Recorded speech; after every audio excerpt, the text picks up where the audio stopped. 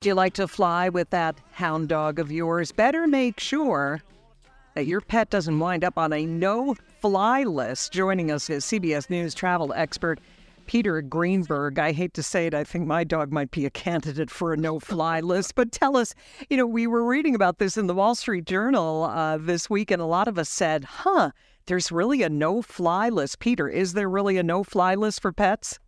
There is. Every airline has one. But you have to go back to the days when we had the famous ESAs, the emotional support animal. And that was a scam. And everybody claimed their pet snake or rooster or peacock was an emotional support animal. The airlines finally prevailed. There were so many bad incidents with that got banned. And now we're going back to the old days where every airline will allow you to have one pet per cabin, but it has to fit under the seat in front of you, and it can't come out of its carry-on bag. So that sort of restricts things to very small animals. The no-fly list, it deals with something else. It deals with animals that may have health issues or that may create health issues in terms of people with allergies. And so no airline has been forthcoming in actually explaining who's on the list and who isn't, which means before you ever go out to the airline or the airport, even if you got your dog registered to be able to be in that cabin below the seat in front of you, you better call to find out that your dog is going to be allowed to do it.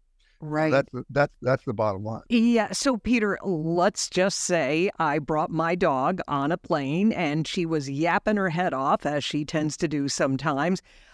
Could the airline report her and then a picture winds up taken of her, and then next time I try to fly with her, she's on this list that comes up on a computer screen? Is that how it works or not really? Well, let me ask you this. If you got on the plane and you yapped your head off, would you get on the list? I think you would. Depends on what I said, right? Yeah.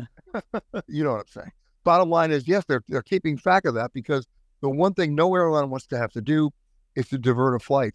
It's very, very expensive and costly, and people get crazy when that happens. So, yes, there's a problem. If your dog can't be well behaved, you shouldn't take the dog. Now, the other problem is the passengers think they're doing a good job with their pets by heavily sedating their animals. That's the worst thing you could do for the animal. So there's a middle ground there, and if you don't have it, you could get on the no-fly list. Right. So what should you do, Peter? Should you check specifically with your airline, maybe even go so far as picking up an actual phone and calling and finding out what that weight limit is, what kind of carrier you need?